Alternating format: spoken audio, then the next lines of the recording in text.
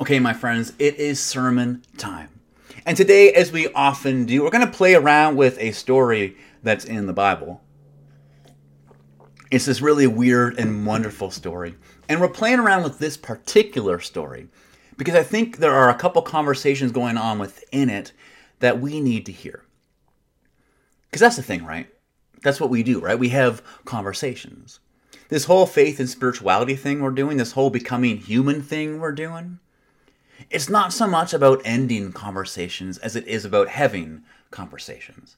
It's not so much about having the right answer as it is asking the right question. It's not so much about being certain as it is about being curious. That's what Jesus invites us into. He invites us into this never-ending, ongoing process of exploration, of wondering, of conversation. These things that actually move us deeper and deeper and deeper into life as it was meant to be. And today we're going to have two conversations, two things for us to chew on. The first one is the alternative to putting those people on the island. And the second, what to do when you see God's butt. Yeah, that's what we're talking about today. The alternative to putting those people on an island and what to do when you see God's butt. Are you with me? Are you ready for this? Let's get into the story. So, the story, you can find it right here. I'm not going to read it to you. You can look it up. It takes place within the larger story of the Exodus, which is that huge liberating story of God freeing the people from slavery and leading them into the promised land. And our story takes place right after the golden calf incident. And that's that time when Moses, he went up this mountain to get the 10 Commandments from God. But the people he left behind, they thought Moses was taking too long, so they built a statue, a baby cow statue out of gold, and they said, "This is our new God," and they threw this huge sex party to celebrate, as one does. But Moses and God, they found out about it, and Moses, out of anger, he broke the 10 Commandments, and God said, "You know what? I'm just going to kill them all." And this is where it gets interesting, unless you count idolatrous sex parties as interesting. This is where it gets really interesting. Because after that, Moses and God had this huge argument. They had this huge throwdown.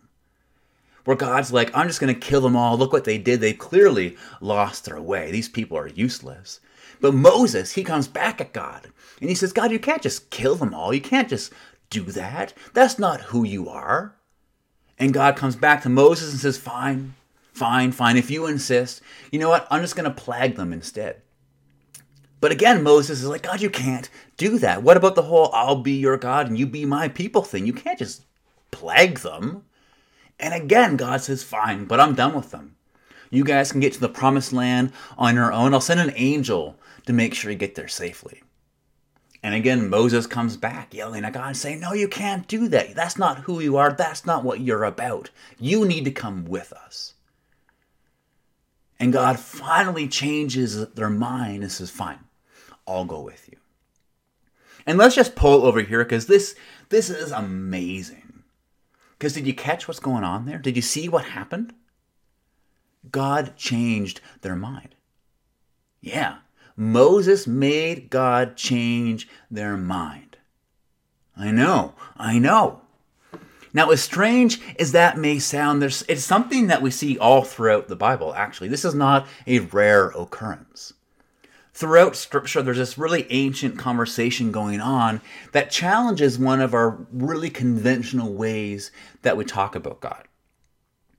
And that's that God doesn't change.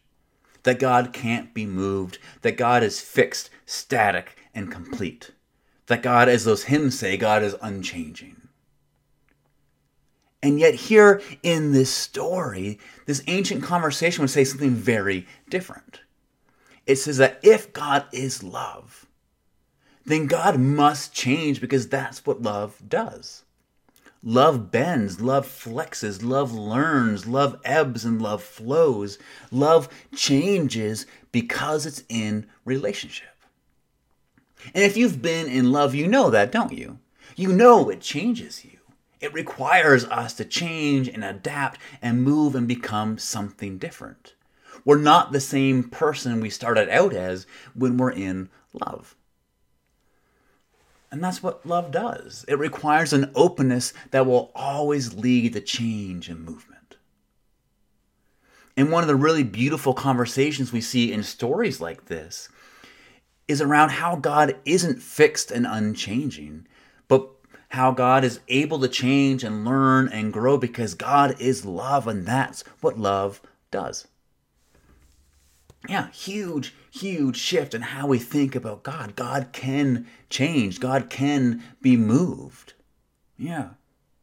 But if that one's a bit too big for you, if that one needs to marinate a bit longer, here's another point that this story really makes, and this is where we're going to camp out today. Now, I'm going to go out on a limb here, and I'm going to assume that you, like me, were taught growing up that to argue is a bad thing. Anyone? Anyone ever taught that? Yeah. It's something that we all picked up growing up. We were taught to keep our voices down, to not get riled up, to always be polite, to not rock the boat, to choose to keep the peace instead of choosing to argue. Yeah, anyone? Yeah, and if you're an Enneagram 9 like me, you know this so well. Don't argue, don't have conflict, it's bad, get the heck out of there. And this is where that other point the story is making kicks in. This point that says that arguing is not bad, but arguing, it's actually holy. Yeah. There's something about arguing that makes it holy. And that something isn't just the power of speaking our truth. It's not just standing our ground. It's not just being vulnerable and courageous. It's not just speaking passionately about things that matter. There's something else going on here. As beautiful and good as all those things are, there's something else that can make arguing holy. And what can make arguing holy is doing all those things while at the very same time remaining open to the possibility that you might be wrong.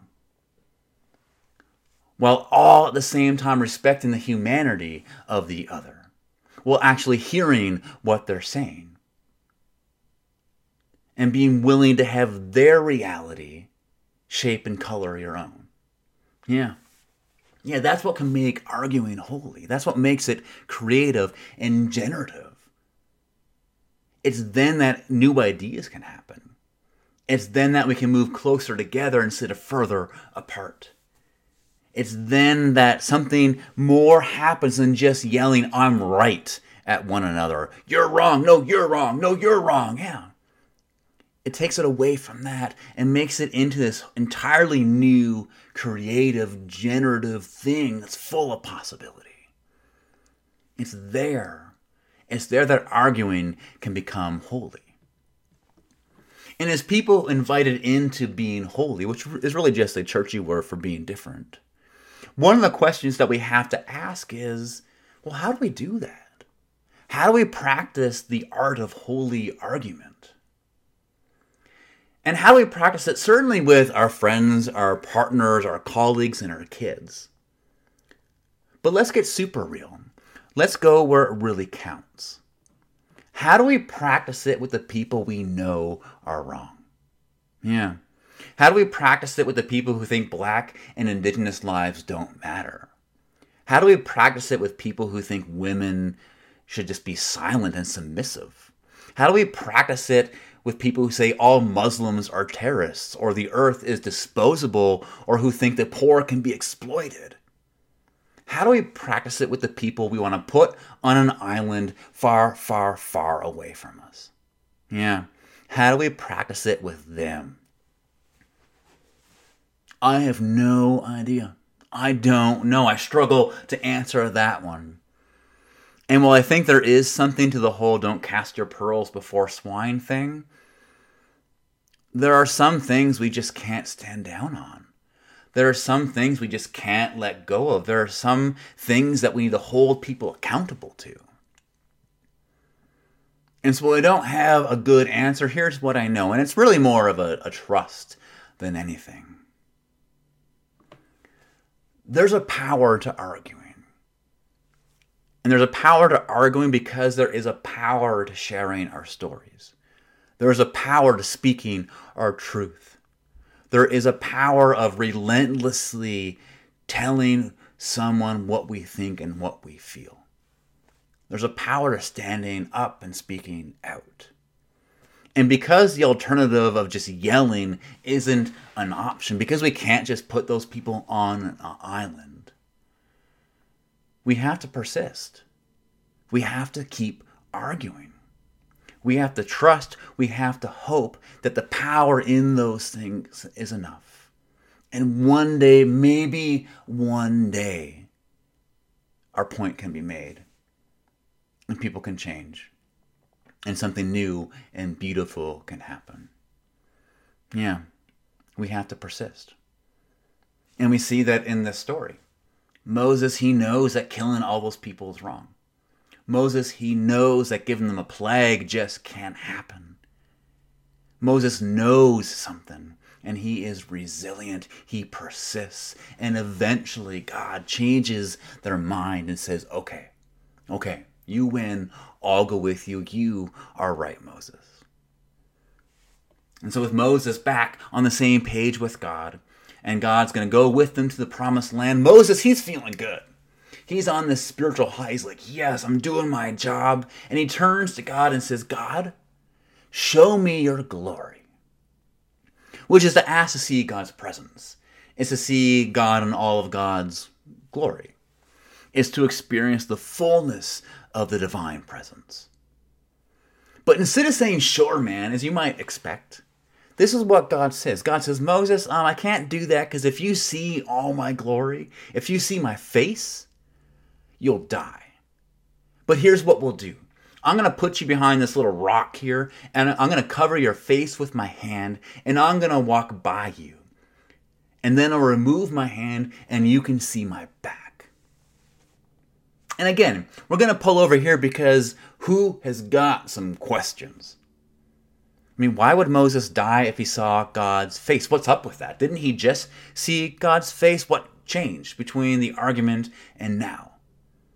And those are all good questions, and we could get lost in those questions, but because I have the microphone, we're not going to answer them today, and we're going to offer something instead.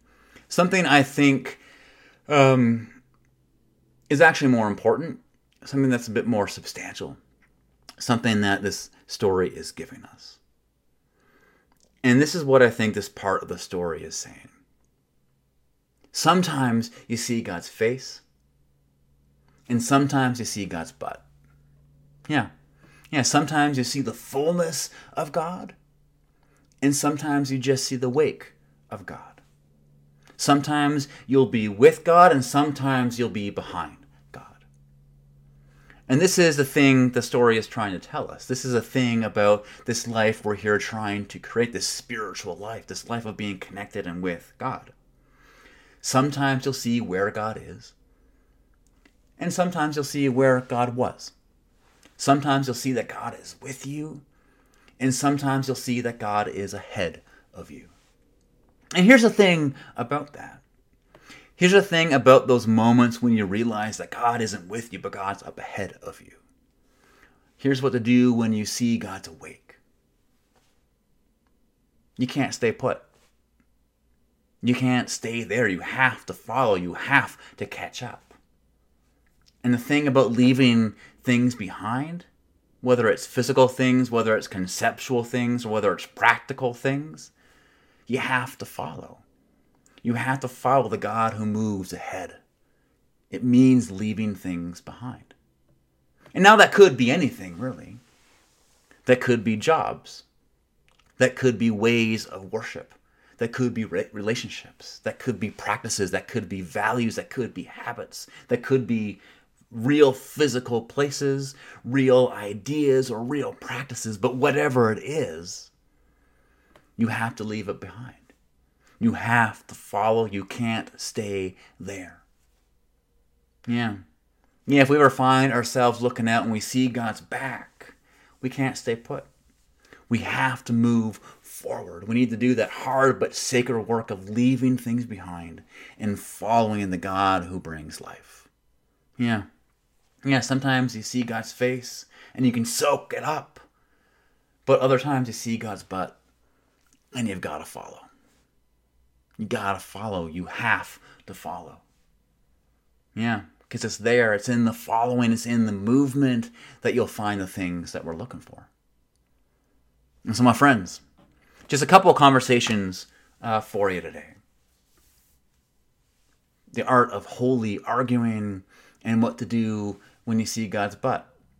And so as you head into whatever is next, take these things with you. Engage in that holy art of arguing. Have a goal of moving closer towards the person instead of further away. Have a goal of understanding instead of proving that you're right. And if what you're seeing right now is God's butt, if all you're seeing is the wake of God, if God is no longer where you knew God to be, say your goodbyes, do your grieving, and step forward. Follow God into what is next. And as difficult and as hard as that may be, trusting that it will be somewhere good and beautiful and full of meaning. So as you do those things, my friends, may grace and peace be with you.